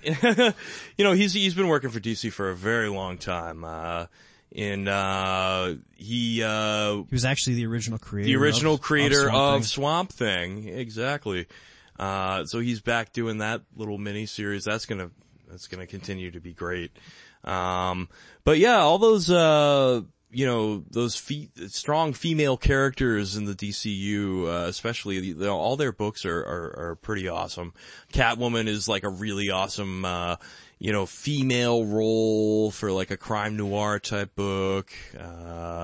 They finished up an arc where, she was sort of like, the big power player in the Gotham underworld, big family crime boss, a position that she inherited from her father, Max Calabrese. How did that work? Did she just take it, or did she get him to say that, she gets to take over everything? It happened in Batman Eternal, but I'm still kind of scratching my head about how it went down. Yeah, she visited him in prison, and he wanted her to have that position to get things rolling, and then she in turn took the position and just ran with it. Yeah, until she took over Gotham. Yeah, but she started doing, things that she wanted to do, following her own agenda, not her father's. Things like using mob money for philanthropy and good things like that, and things that were getting her into some hot water. But it was a fantastic arc, written by Genevieve Valentine. She has since left the book, and I haven't read the arc that has come after that. I forget who took over, but, it's been a fantastic crime noir book. Is it trade paperback worthy? Oh, Frank Thierry. He's the one writing it. He took over that book. So he's writing Catwoman. It'd be interesting to see what he cooks up, because he's, one of those hit or miss writers, in my opinion. He's got some good stuff out there and some ho-hum stuff as well. And then, of course, you got Harley Quinn, Amanda Conner, and Jimmy Palmiotti's book, and that one's, good for the comic relief and everything. So, lots to offer in regards to that. And then, that would bring us to, the DC Fringe, which actually, I abandoned the DC Fringe months ago. Yeah, I don't have a lot of good things to say about it either, but that might make this fun. There are a couple of quality titles that I know you want to speak about, Holden. All right. Right now, I know, if I can just say one thing about Green Arrow, please fill me in. Well, there's nothing to fill you in about as I checked. And, it pretty much goes right from where you left off, where he's got a pet wolf and then he's being turned into a wolf. And now he like is a wolf and he's just like lurking. And he's lurking and he's pouncing on people like an actual wolf. So I don't know what the hell they're doing with that title, but they took something that when, they ripped off. And I can't say it enough because, you know, they totally took something that was left as, you know, a high quality title by Jeff Lemire and Andrea Sorrentino. And you know, they just turned it into absolute toilet paper, and this is a character that I enjoy. You know, I really loved what Jeff Lemire did with the character. I love the TV show Arrow. Next week we're going to get into some DC TV. We're going to talk a little bit more about Arrow and the Flash and Legends of Tomorrow and all that good stuff. But, yeah, this is a character that I truly love, and like, I'm just truly pissed off at this book right now. It's like, Green Arrow Wolf, Green Arrow is more, believe it or not, it's more hit or miss than Aquaman. You'd think Aquaman would be, you know, a little bit lamer, or the quality would be less, but Aquaman stories are usually pretty good. What has happened here is that when I first picked up Green Arrow and I started reading it, Dan Jurgens was doing it, and it wasn't very good then, and it was dragging, and it was just like, I'm getting ready to put you down now, until Jeff Lemire breathed life into that terrible little corpse that was Green Arrow. Yeah. And it was awesome. And then, well, the artwork was iconic. The story was amazing. Jeff Lemire's run on Green Arrow is like that's like one of the few Green Arrow runs you need to read. Like there's Year One. You maybe want to read the Longbow Hunters. I don't know. Besides that, I mean, Jeff Lemire's run that's like what you want to read, you know, but right now, like, what the hell?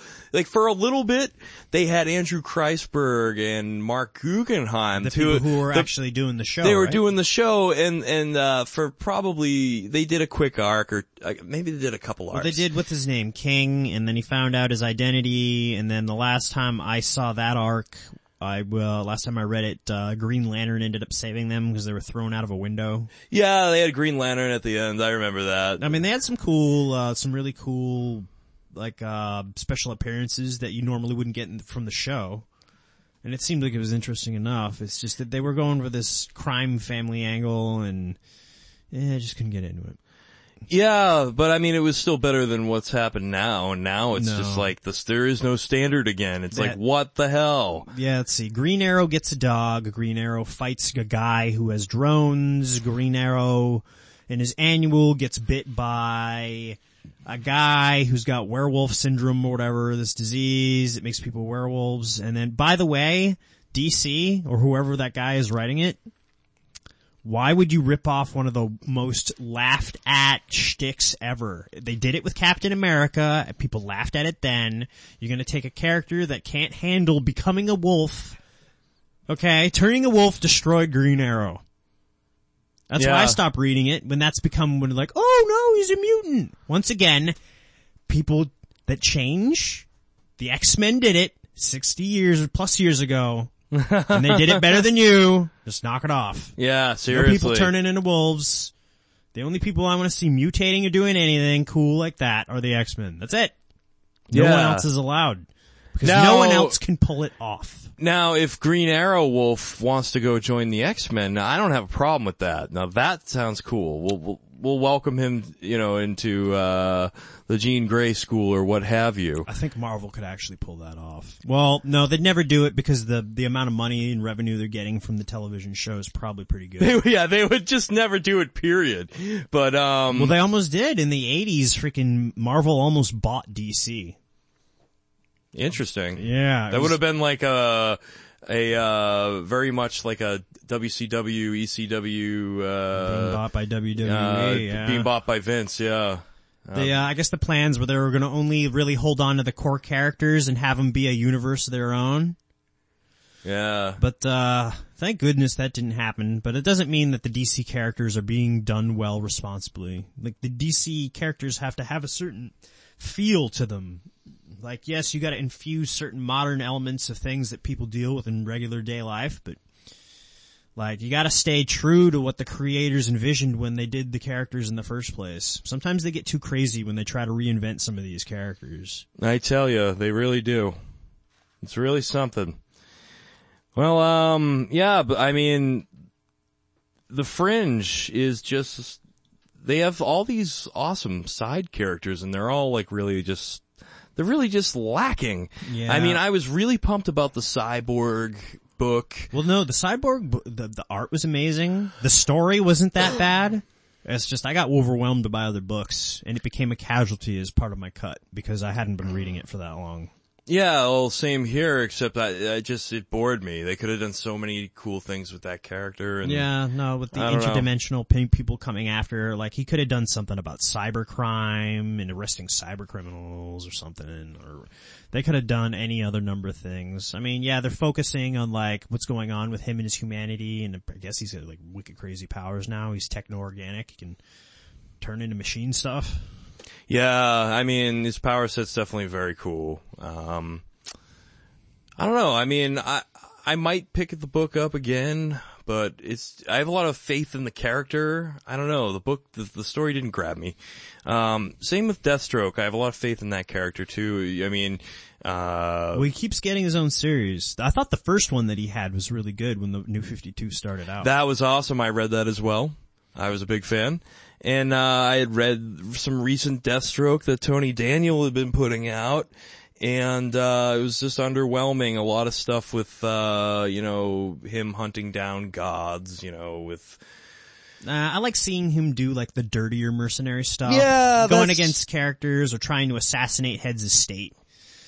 Those are the really good Deathstroke stories, I feel. Yeah, likewise. I couldn't agree with you more. Like, he was doing a lot of like, I don't know, just bullshit stuff on Themyscira with Wonder Woman. Yeah. No, they were doing the thing where they're making him seem way more badass than he is in his own book, and then when he encounters people who have actual quality like Wonder Woman or Superman, he just can't deal. Well, he has that sword that was crafted by Hephaestus, who is like the god of weaponry or whatever, so like he definitely had a fighting chance against, he fended both Wonder Woman and Superman off, and it was pretty cool. But I don't know, man, like they need some fresh minds in there, and they need to shake things up a little bit. I think DC should kind of move away from trying to make monthly books for all these characters. What they should do is invite young creators to go ahead and have a 6-shot miniseries with these characters. They choose a character, and I don't know, they're gonna have a portfolio or whatever, so the people DC are gonna hire usually, because DC's good at finding talent. Like, it seems like every year somebody new comes up, but it just seems like 2 years after they're there, they end up like they're on Marvel's payroll. Yeah, they get kidnapped. That's a problem. Yeah. The allure of money. That green color. I like it. Money talks, BS walks. But I mean, Marvel has a pretty good fringe too, although it's not as extensive as DC's. But I'm thinking miniseries might save them. It's not as extensive, but it's way better. But like the miniseries that have been put out lately though, like they've been so good. So like the Netflix stuff? Oh yeah. Oh no, well that stuff, well I'm talking about like, oh, you're talking about books still, yeah. Well nah, I mean it applies to both, so. Word, homie. Yeah, no, it's, I don't know, Marvel has a way cooler fringe, I think. Yeah, no, I mean, let's see, I saw some stuff, like Doomed came out, and I was just like, no, I'm not touching that, no way. And then, the other ones, Dr. Fate. I mean, the artwork looked interesting, but it's just like another one of those magical characters, and I'd rather have a magical character I'm reading about be a douchebag. And like Constantine, yeah. No, Constantine's awesome. They get this thing going on right now. This guy's in danger because Constantine's in a relationship with him. So like everyone who gets involved with him ends up getting like endangered. Papa Midnight had his like cockatrice snake rooster fanged thing hang on him and told him that he bit him and poisoned him. So Constantine has to help him break back into his house and like get past all of like his magical things. And it turns out this demon called Neuron was the one who kicked Papa Midnight out of his house because Papa Midnight's got a portal to hell in his house. So the demons are coming through that, and the demons You're are... on a portal to hell! The demons are buying up real estate within New York City, and they're getting... Buying real estate So that in they- hell! so that they can steal human souls. Gonna steal your soul! Yep, so that's what's going on there, and then they end up getting captured, and they're down in hell because they got found out. And You're then, going to hell! and then some demon John Constantine had sex with before, like... What the hell? Yeah, no, he has sex with everybody, man. Jesus. So he, Someone makes a needs deal to- with her just to get out of hell, and, they go out, and then the portal is held open by John's blood, because he's the one who volunteered. He's like, wait a minute, so if I go through this, it's gonna shut, and then he does, and he leaves the both of them stuck in hell. Huh. And then John got stuck in the fairy from William Shakespeare, and I guess the fairy are just like terrifying because they just want things that give them pleasure all the time. And they're just like crazy. So he ends up tricking one, and then he ends up breaking its neck and then walking away because it's okay to rip off a fairy, but you can't break a contract with a demon. Yeah, interesting. Didn't know that. Didn't know it. So. Huh. But all in all, I mean, Constantine's been great. The first arc that they had little stories, and it all led up to this ex-girlfriend who ended up disappearing and turning into a wraith and eating all the ghosts that used to follow John around. Ooh, wow. That was a really good one. And then, I mean, all in all, they've had some short stories. We had this one shot with Swamp Thing. That was really good. Really? Oh yeah, I remember reading that. Yeah, the wood nymphs.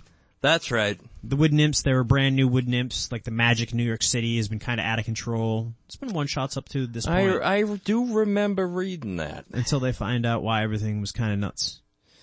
Huh.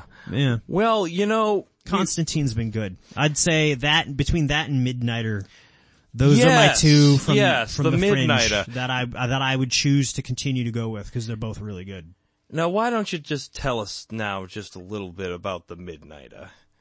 So the Midnighter is, when he was a child, he was kidnapped and he was experimented on by aliens. Oh. In this place called the Garden. Well, actually, I don't think they're aliens, just really sick human beings trying to make really creepy weapons.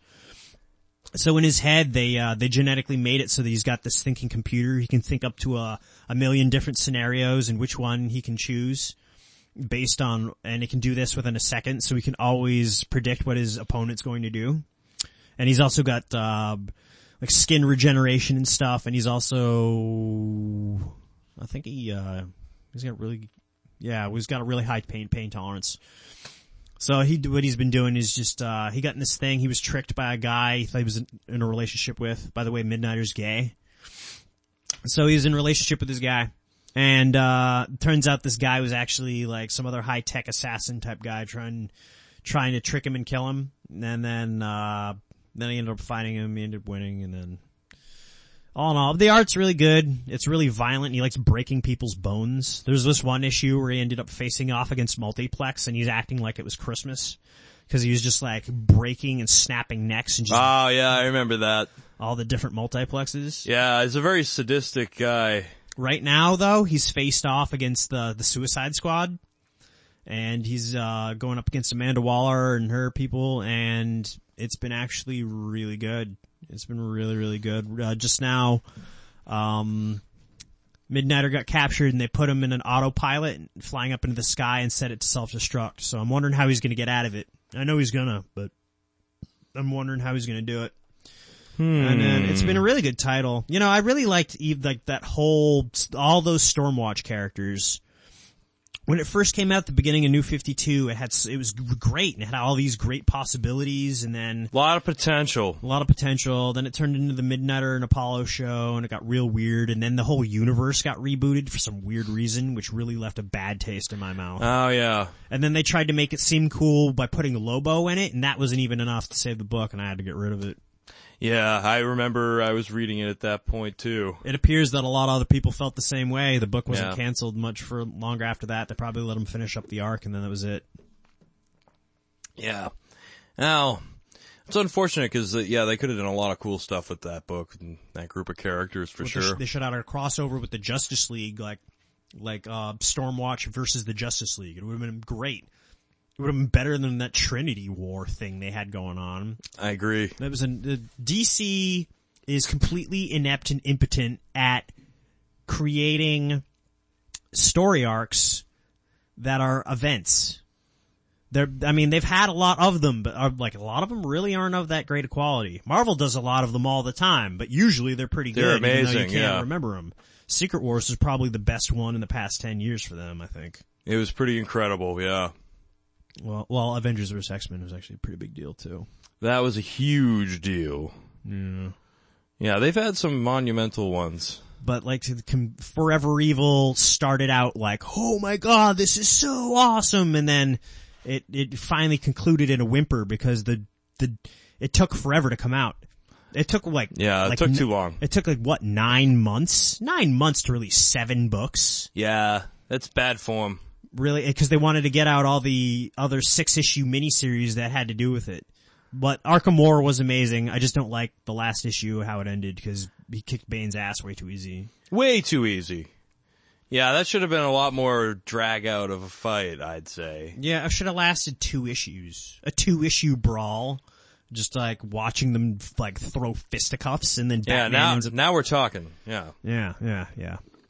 Rogue's Villain, that was okay. Argus is terrible and everything to do with it is awful.